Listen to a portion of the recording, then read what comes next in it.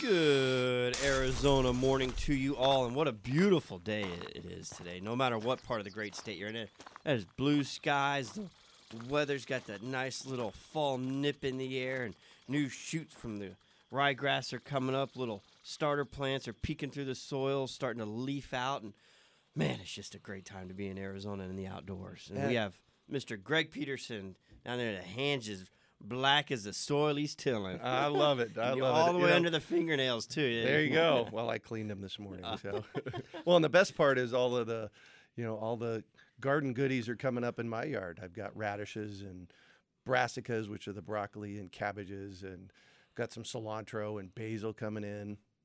Okay. Somebody needs to fire a producer. Why aren't we doing this in your yard, having breakfast right now? Let's do it, man. I'm in. Who missed that scheduling opportunity?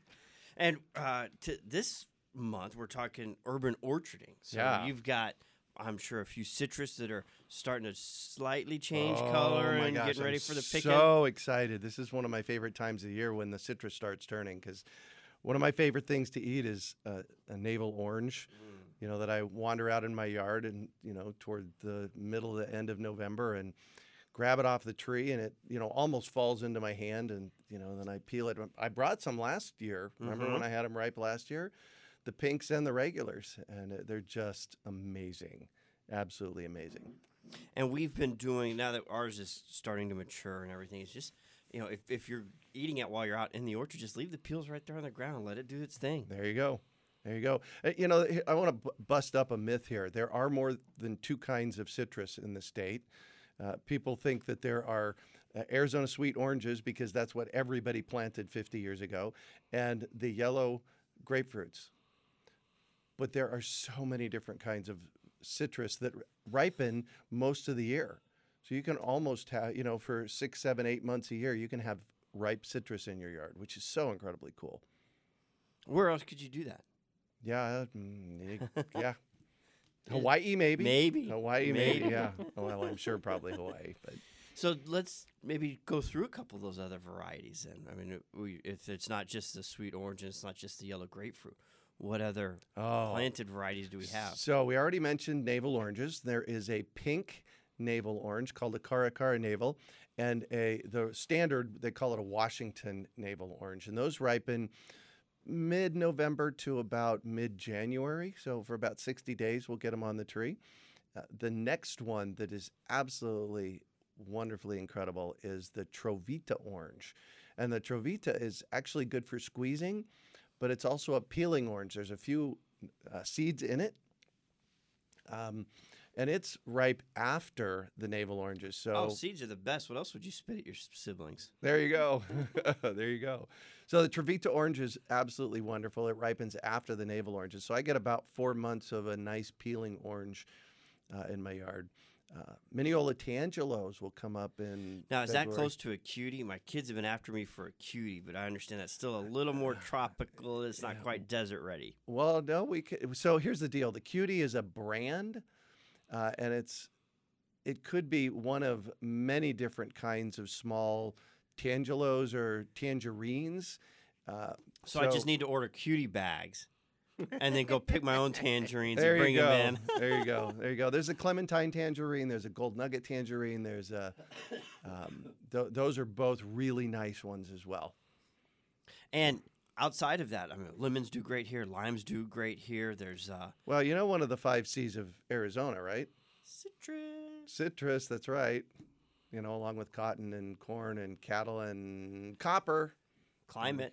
Oh, all right, climate. So maybe there's 6 of them, but wasn't that the cattle? I think they've upped it to 7.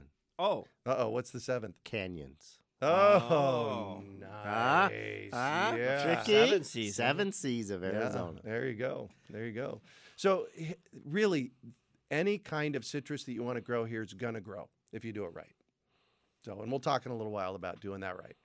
And taking it from an orchard setting into a home urban setting, there's a few things to consider. Yeah, so it's different. So this is what we like to call urban orcharding. in the city. And the biggest thing we want to do in urban orcharding is we want to keep our trees small. Now, this isn't a rule because, I've got a couple of large citrus and a large apple tree in my yard that I purposely chose for shade purposes to let grow big. And people think, well, no, I can't go small. I need all that fruit. Well, if you've ever seen a big fruit, I mean, I can't tell you how many times we went to my grandparents' house. They had 3 big ones. We couldn't leave without filling 2 or 3 bags. And he had 8 kids, and everyone was leaving with produce. Exactly. It's a small tree is going to still produce more than you're probably going to eat. Exactly. Plus, if you have a peach tree that's 30 feet tall, in the city, generally that peach at the top of the 30-foot tall peach tree is what? It's bird food. Bird food. That's right. It's for the birds. Here's the thing: a peach tree all ripens at the same time. So if you get a standard-sized peach tree and you get 200 or 300 pounds of peaches all at once, can you pick them all? Number one. What are you going to do with them all? In the same footprint of that one large tree, I can plant 3, 4, or 5 different varieties of peach trees that ripen at different times. When they're ripening at different times, it's called successive ripening. So if you have a small tree, 8 feet tall, 8 feet wide maximum, and it's giving you 50 pounds of peaches, if you put in 3 or 4 or 5 different varieties, over the course of 60 to maybe 90 days, you're going to get 50 pounds and 50 pounds and 50 pounds and 50 pounds, which is more than enough. Plus, they taste a little bit different. They act a little bit different. So, A little variety. sorry? A little variety. A little variety. Exactly. And much more Exactly. easy to manage and harvest. And Right. So it's the managing, harvesting thing. It's, it's really about making it easier for us. Plus, generally we don't have acres in our yards. If you have a third of an acre and you put 4 standard citrus trees or peach trees or fruit trees on your property, that's about all you get. I have about 70 different varieties of fruit trees on my property. And the lot size? Third of an acre. It's 80 feet wide. 70 70 trees Yep. on a third of an acre. Yeah. And you have a house on that third of an And acre. I have a house on the third of an acre as well. It is flood irrigated. But Well, thank goodness, because we haven't had measurable rain since August 10th. We had Oh, a quarter wow. of an inch, yeah, and we've had 4 trace events since then. yeah, So flood irrigation is pretty handy when we Yeah, go through these exactly. periods of 90 and 100-day dry spells. right. Yeah, exactly. So keeping them small allows for them, managing them from the birds. They're easy picking. They're easy to prune. I mentioned the consecutive harvesting. do you have a chipper? What do you do with your prune limbs? Yeah, seriously, trimming 70 trees. Yeah, exactly. Well, I just recently got a chipper, and I'm very excited about Ah, it. yeah. Yeah, it just arrived. It's actually over at Lawn King getting repaired right now because it was a used one. So I had him service it over there at Lawn King. Nice. I've been dreaming about a chipper. Yeah. Yeah, well, you should with your acreage, absolutely. Yeah, right now it's just the leaves or the limbs just pile up in big bunches, and Mhm. there's an occasional bonfire that happens somehow. I'm not exactly sure. Oh, there you go. There you go. Spontaneously combusts out There you there. go. But Here's I just one- keep thinking, how much I could just chip it right back in, and it's its own mulch right on top. Exactly. Here's one thing. People put bird netting over trees, and that is the last thing you want to do. You never want to use bird netting. People say, what? Well, here's the deal. Bird netting tangles with the tree. It will mercilessly tangle up in the tree, and it kills birds. You want to use something else. It's called tulle, Tulle. It's the what you buy at the fabric store for tutus and veils and that kind of stuff. And you just, drape it over, connect it underneath. And that's how, if you want to net your trees, that's the best way to do it. And you can do that if you're managing them at 8 feet. If you've got this 30-foot tree, there's no way to do that. Exactly. So tool. Exactly. Now, do you have where do you buy your tool? I actually don't. Okay. I have enough fruit trees on the property, just and let I the birds manage them eat. quick enough. They have theirs and you have yours. I've been growing fruit trees here in the valley since 1975. I've been seriously growing fruit trees since 1989. And when I look at a peach, I can tell you within about 24 hours when it's going to be ripe. So I get out there, You're right ready as it's for it. getting ripe. And The sun's coming up. Exactly. You got your bucket. Yep. You got your pruning stick. Yep, exactly. I'll tell you what, I cannot eat a peach, an apricot, or a plum from the grocery store anymore. I just can't do it. Because when you walk out to your peach tree out in the backyard, and there's a perfectly ripe peach, and you tug on it, and it drops in your hand, and you take, you look at it and feel it, Feel the and fuzzy skin and feel the stick fuzzy- your teeth in. And yeah, and it's juice and starts it coming off your literally elbow. explodes across the front of you. That is a ripe peach. You can't get those in the store. You can't get those in the No, store. because by the time they would pick them, truck them, stock them, they'd Right. be compost. There you go. I have a little tip for you on the tool, Uh-huh. the Tulle. Right. SAS Fabrics they're in Tucson and in Phoenix, and you can just get bulk material for not very much. Yeah, exactly. It's great stuff. Yeah. SAS. SAS. All right. Yeah. Very good. There you go. 1-888-767-4348. That's 1-888-ROSIE for you if you'd like to join the conversation about urban orcharding. We're going to be talking about fruit tree programs, 3 ways to kill your fruit trees, planting process, and your calls at 1-888-767-4348. You can text questions to 411-923, or if you have a picture you want to send, sometimes these fruit trees can have maybe leaves curling on the end, or your apples are kind of browning on the edge, or you've got a little bit of yellowing in some of your citrus, and you want to. A lot of that is just summer heat. Mm-hmm. And it's really all of that goes to how you take care of your trees. Because there's really, I found over and over and over again that there's really one way to kill your trees, and it's the person taking care of the tree. The tree doesn't get taken care of. We got to get some tagline for you, stolen off of that Horse Whisperer, where he calls the lady and he says, "Are you the guy that helps people with horse problems?" And he's like, "No, I'm the guy that helps horses with people problems." Exactly. We need to get some knockoff on that for you for exactly. fruit trees. Right. But you can send those pictures to info@rosieonthehouse.com.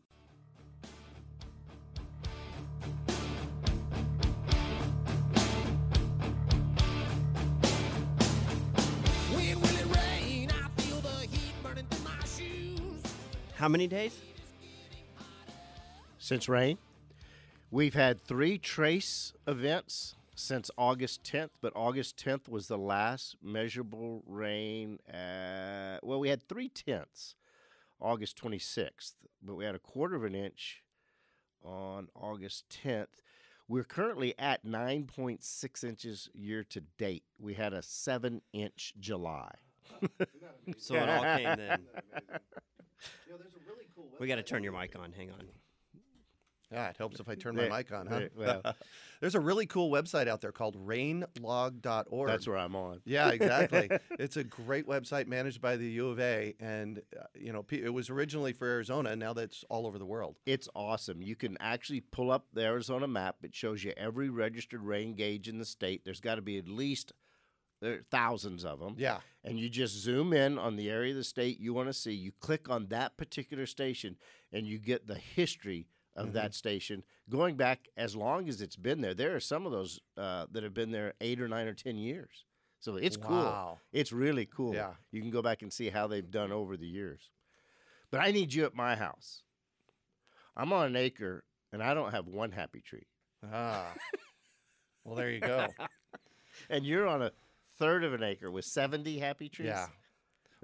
There's not a happy tree on my lot. I do have flood irrigation. However, my buddy Jake Mace out in Mesa has a third of an acre lot, same size as mine. He's got 230 fruit trees on his property. Again, we're keeping them small. I mean, some of the fruit trees are, 4 feet tall, 4 feet wide, small. Okay, I gotta ask. Uh-huh. He's not So- on floodwater. So you're okay being the little bird sanctuary for your neighborhood. That's okay with you. Yep. But how about the roof rats? Huh? So we have roof rats, we have pack rats. We live in Yep. the desert. Yep.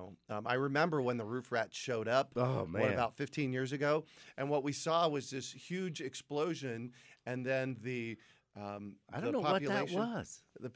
Apparently they arrived from China somewhere. I don't know, somehow. In a container or something. Yeah. And 8-9 years ago, it Right. was the most common topic you got. Right. Right. So we have rats, and I have 2 feral cats that live in my yard. Okay. And the other day I was walking across the patio, and there was a dead rat on the patio. It's like, go Kalima, right? So we're going to have rats.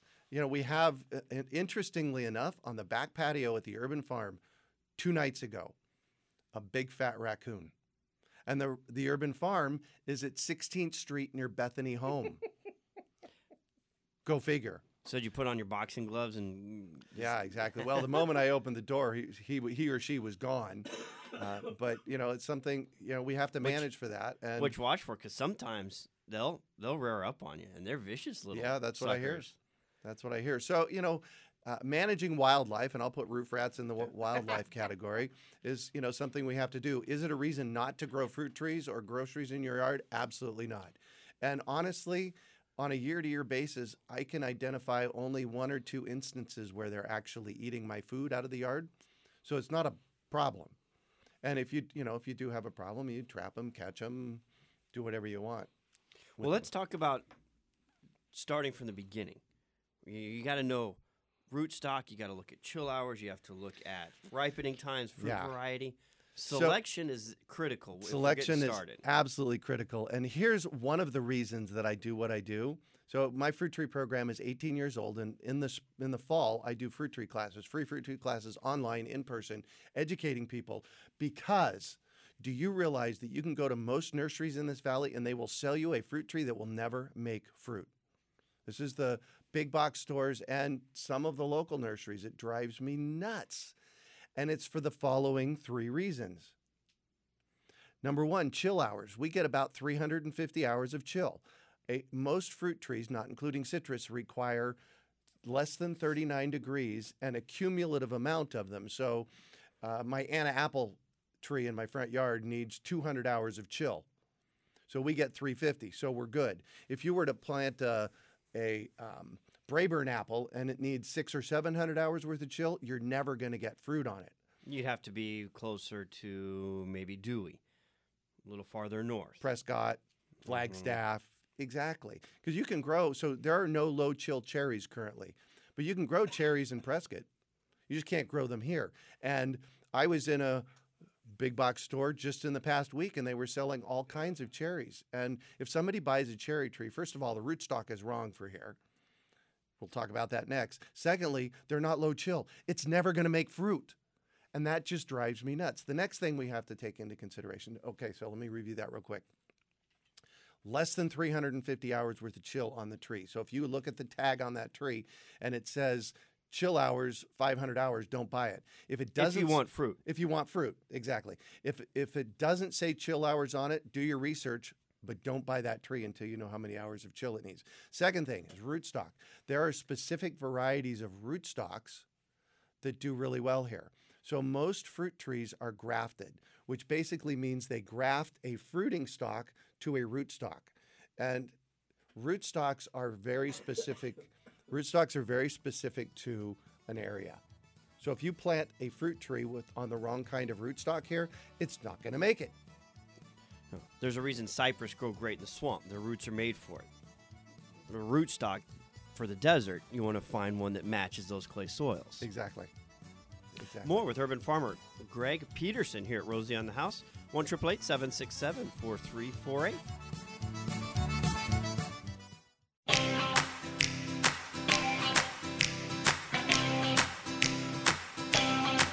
Well, I love a rainy night. I love a rainy night.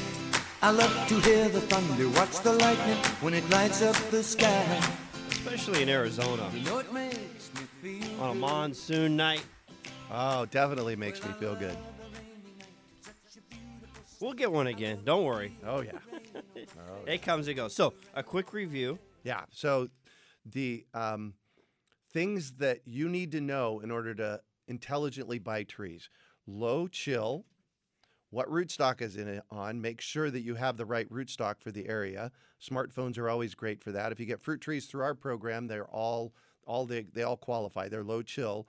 They're on the right rootstocks, plus ripening times. What I've found with peaches, apricots, plums, and apples, so the soft flesh fruits, if you get the varieties that ripen before July 10th, you're golden. Anything that ripens after July 10th or the middle of July, the fruit just cooks on the tree, and it's a worthless tree. So having a variety that ripens early is really important. And then the next important thing is, when do you plant your trees? I am a big proponent that you plant them the first quarter of the year only. So you spend the rest of the time planning for your trees, and you plant your deciduous trees in January and February. Deciduous trees are anything that lose their leaves in the winter. So in our case, peaches, apricots, plums, figs, apples, Stone fruits. pomegranates, the stone fruits. And then citrus come in February and March only. And there's a bunch of reasons. Take one of my classes. They're free. Take one of my classes and find out why that's the case. But after planting fruit trees in the valley since 1975, I have found over and over again that that's the best time to plant them. It's the best time to dig in the soil, too. It's absolutely the best time to dig in the soil. Absolutely. Okay. So then from there, planting's critical, and then we've done all the research. We've got the chill hours, the root stocks, the ripening times. Let's say we get a half dozen, and we've got our early bird order form here for the fruit tree program, and I've got my 5 picked out. What do you do next? What do you do next? Well, first of all, I've started giving a class this year, 3 ways to kill your fruit trees, and it's actually turned into more like 10 or 12 ways to kill your fruit trees. And what I've learned over and over again, interacting with the people that buy trees and plant trees, is that there's one thing that kills your fruit tree, and that's, sorry guys, you not taking care of it. And so I've developed this. I could be a guest speaker at that class. There you go. There you go. I could be the featured speaker. There you go. So there's 3 things that I have found over and over and over again that kill fruit trees. Planting them in gravel mulch. So if you have a gravel yard and plant your tree in the middle of a hot gravel yard, it's likely not going to make it. Not that it won't, but it's likely not going to make it. If you have a gravel yard, don't worry. I've got a solution for you. We'll talk about that in a little while. Or dirt. So gravel or dirt. Near block walls. So what we call this is a really warm microclimate. And warm microclimates are not great places to grow really anything. So what we have to do is we either have to pay for shade, or we have to grow some shade out, because you want to get the area shaded, number one. And then I have a magic bullet for the next one that I'm going to tell you here in a minute, which is the other solution, which is really the capital T solution. For planting in dirt and gravel and grass. Here's the thing about planting in grass. If you have a lawn and you're planting a fruit tree in the lawn will outcompete your grass. So the lawn will outcompete your tree. There we go. I'll say it right. So if you plant in a lawn and your tree's in the middle of a lawn and the lawn starts growing back to the tree, it can outcompete your tree and kill your tree, or at least have it so your tree doesn't do well. And the third way to kill your tree is put them on a drip system. Fruit trees, really all trees, need to be flooded in the basin, and I'm going to talk basins here in a minute. They need to be flooded in the basin, not have a gallon per hour drip on it. So those are the 3 ways. Plant them in lawn, plant them in gravel or dirt, or plant them in with drip irrigation. So the solution here, really, for all 3 of these, is a big basin around your tree. I call it my 6-6 rule. A 6-foot basin around the tree that is 6 inches deep. You put the tree in the middle on a hill, and you fill the moat around the tree with 6 inches of woody mulch. And you renew that woody mulch every year. So what that woody mulch is doing, it's actually magic. It's really... Is that the silver bullet? That's a silver bullet. Absolutely, that's a silver bullet. It's at the interface between the dirt and the woody mulch. It's making this really great soil. For the hot microclimate, so your gravel and your dirt, it is cooling the space down at least 6 feet out from the tree. If you can go 8 feet out from the tree, that's even better.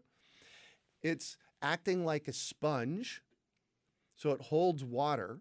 I have seen projects that have a foot of woody mulch on them and no rain for 4 months, and 6-8 inches down, that woody mulch is still wet. Okay.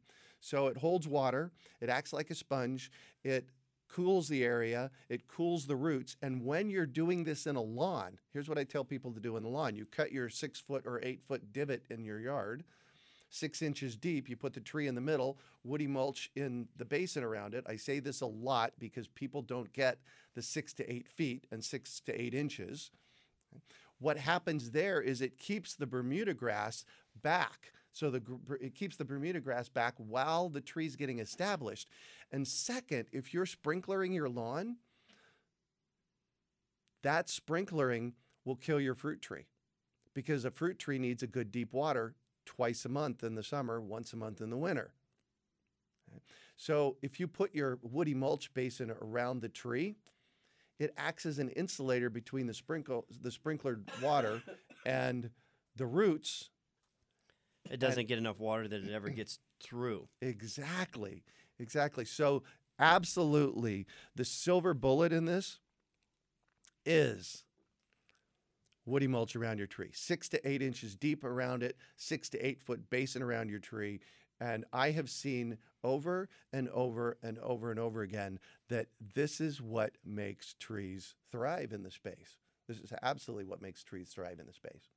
And when you say trees, we're obviously talking today's topic, urban orcharding, but Right. you could take this and apply it to any tree. Any tree at all. You do that to a mesquite tree, it is going to love you and it is going to thrive.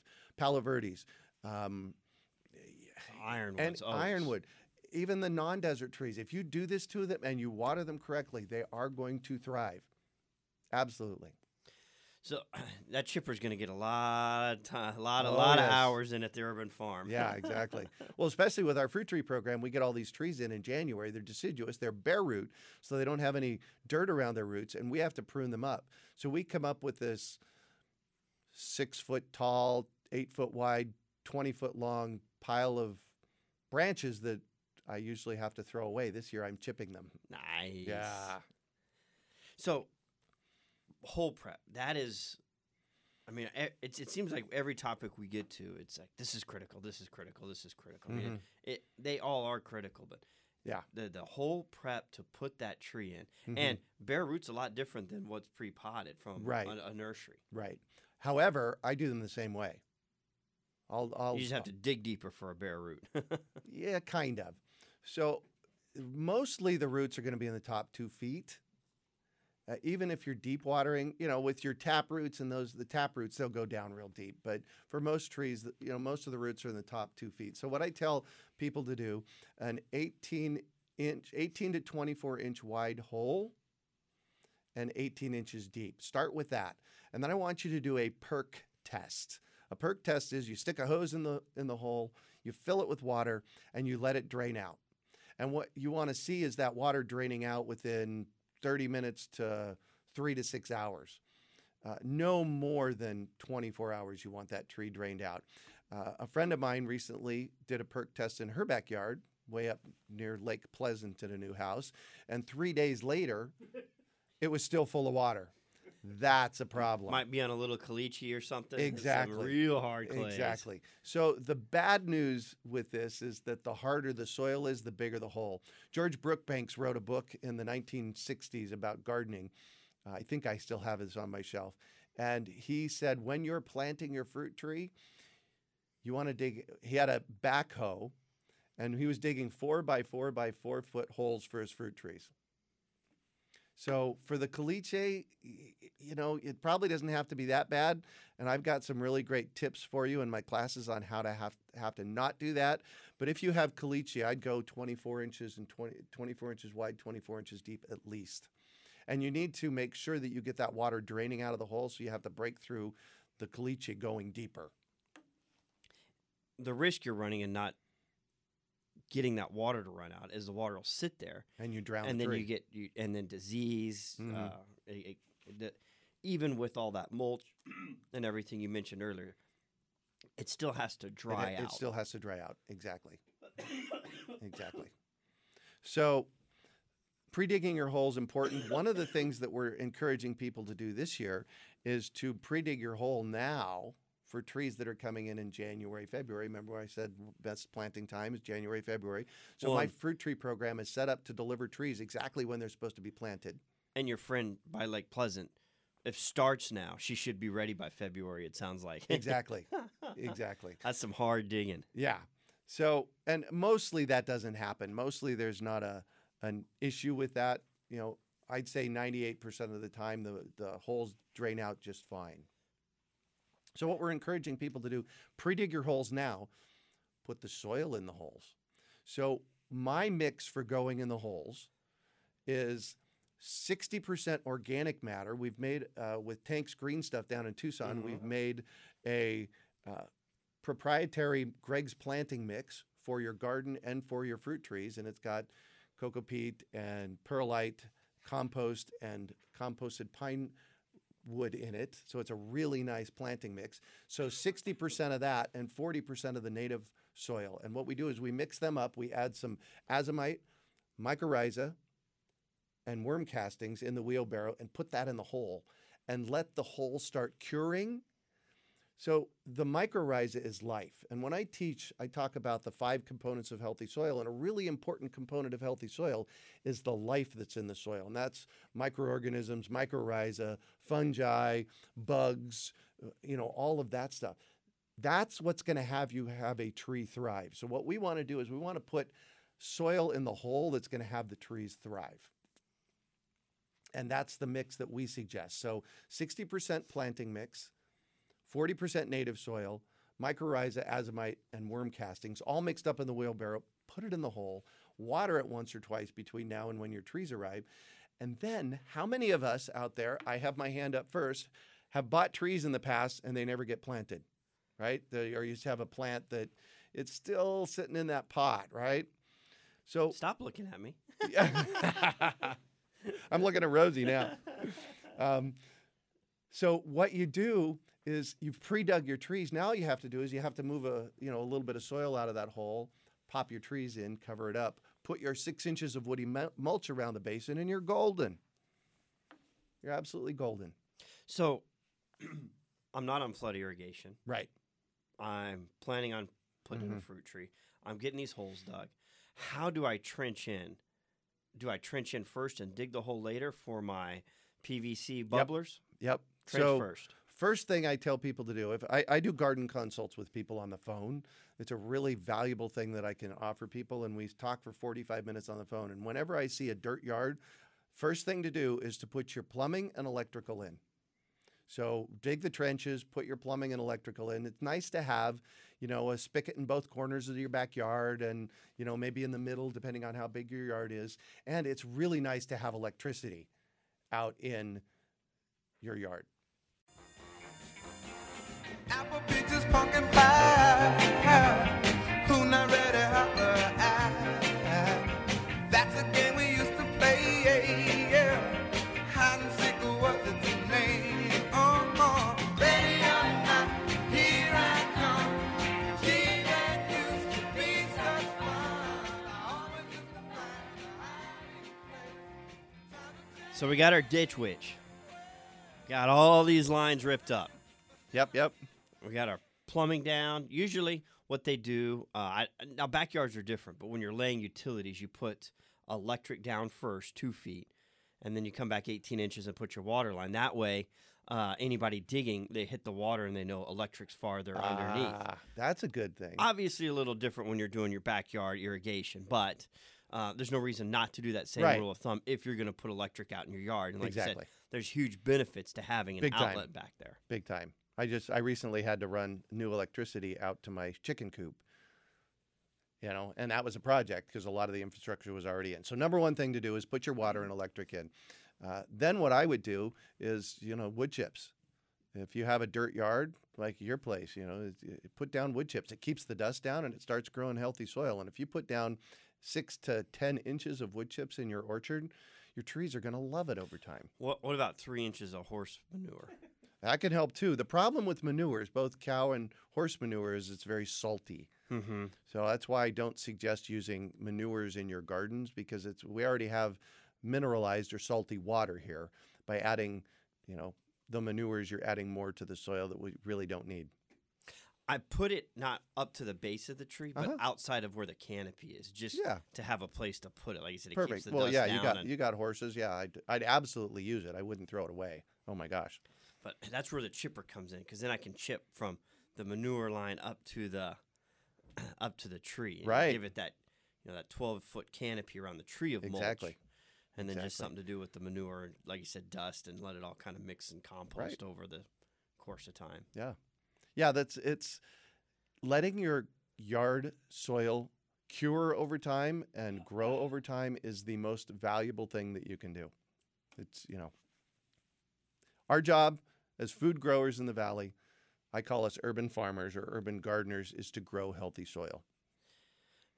So we've got our water, our Mhm. irrigation. Mhm. You talked earlier about how to prep that and get the soil prep from the irrigation line Mm-hmm. where you're putting your PVC in. Where are you digging your hole from there? Are you digging it right in the middle? Are you offsetting it? So I'd probably offset it a little bit. You want to put the bubblers, you want a bubbler in your tree well, not drip. And so if you have drip irrigation and can put your drip irrigation with bubblers on it so that the base, because what you want to do is you want that basin full of water once a month in the winter, twice a month in the summer. And I'm just following flood irrigation. On flood irrigation, the trees do great. So I'd put the tree in the middle and maybe, and you have a 6 or 8 foot diameter basin around it. I'd put the bubbler maybe 10, 12, 16 inches away from So the tree. one bubbler will fill that basin. Yeah, you have to make sure of that. You might have to put 2, one on either side. But, I'd start with 1, and you can always, that's easy to add. You can always go That's back. true. That's an easy add. If you So- decide to go small and then you let it go big and Right. you got to add a second one, you're letting it go Exactly. to that 30-foot mature height for shade. And Yeah. You got other purposes you're using the tree for. Right. But keeping it small down to your 8-foot manageable size, one's probably going to get you by. Exactly. And so, yeah, I can't remember where I was going with that. Sorry. That's okay. That's okay. So we talked about what to put in the hole. Let's talk about watering. Watering is a really important thing here because you can kill your tree by overwatering it. In fact, a lot of the trees that I see from photographs that people send me, people have overwatered their trees. And what happens is an overwatered tree and an underwatered tree look the same. They're both wilty. The same thing is happening essentially. An overwatered tree, you're rotting the roots. An underwatered tree, you're not getting enough water to the roots so they can live. So in both cases, the roots are dying and the tree is kind of droopy. So what happens more often than not is people water their trees too often. Every 3 days with a basin around your tree. If you do it the way I tell you, every 3 days is way too much. But if you're watering your fruit tree every 3 days, that's too much water. And what happens is that it'll start drooping when it starts dying. And you think, oh my gosh, it's not getting enough water. So you give it more water. And that continues the downfall of that tree. So there's really 2 very simple solutions. The first one is buy an $8 water meter. We'll have them at our nursery when we're open in the spring. Buy a water meter. They're $8. And follow what the water meter says. So stick that water meter 6 or 8 inches down into the soil, and if it says it's dry, then you water it. If it says it's wet, don't water it. The second thing has to do with my planting methodology, which is you plant your deciduous trees in January and your citrus trees in February, and then you water them once a month until April. And then, and there's more. And it looks like we're running out of time here. The fruit tree program. So we have a fruit tree open house coming up next weekend at the Urban Farm, urbanfarm.org. Sign up. It's free. Yep, it's Limited free. space. Yep. No, come on down. Come on down. All right. Wonderful. Mr. Greg Peterson of the Urban Farm. Again, that's urbanfarm.org. Talking urban orcharding.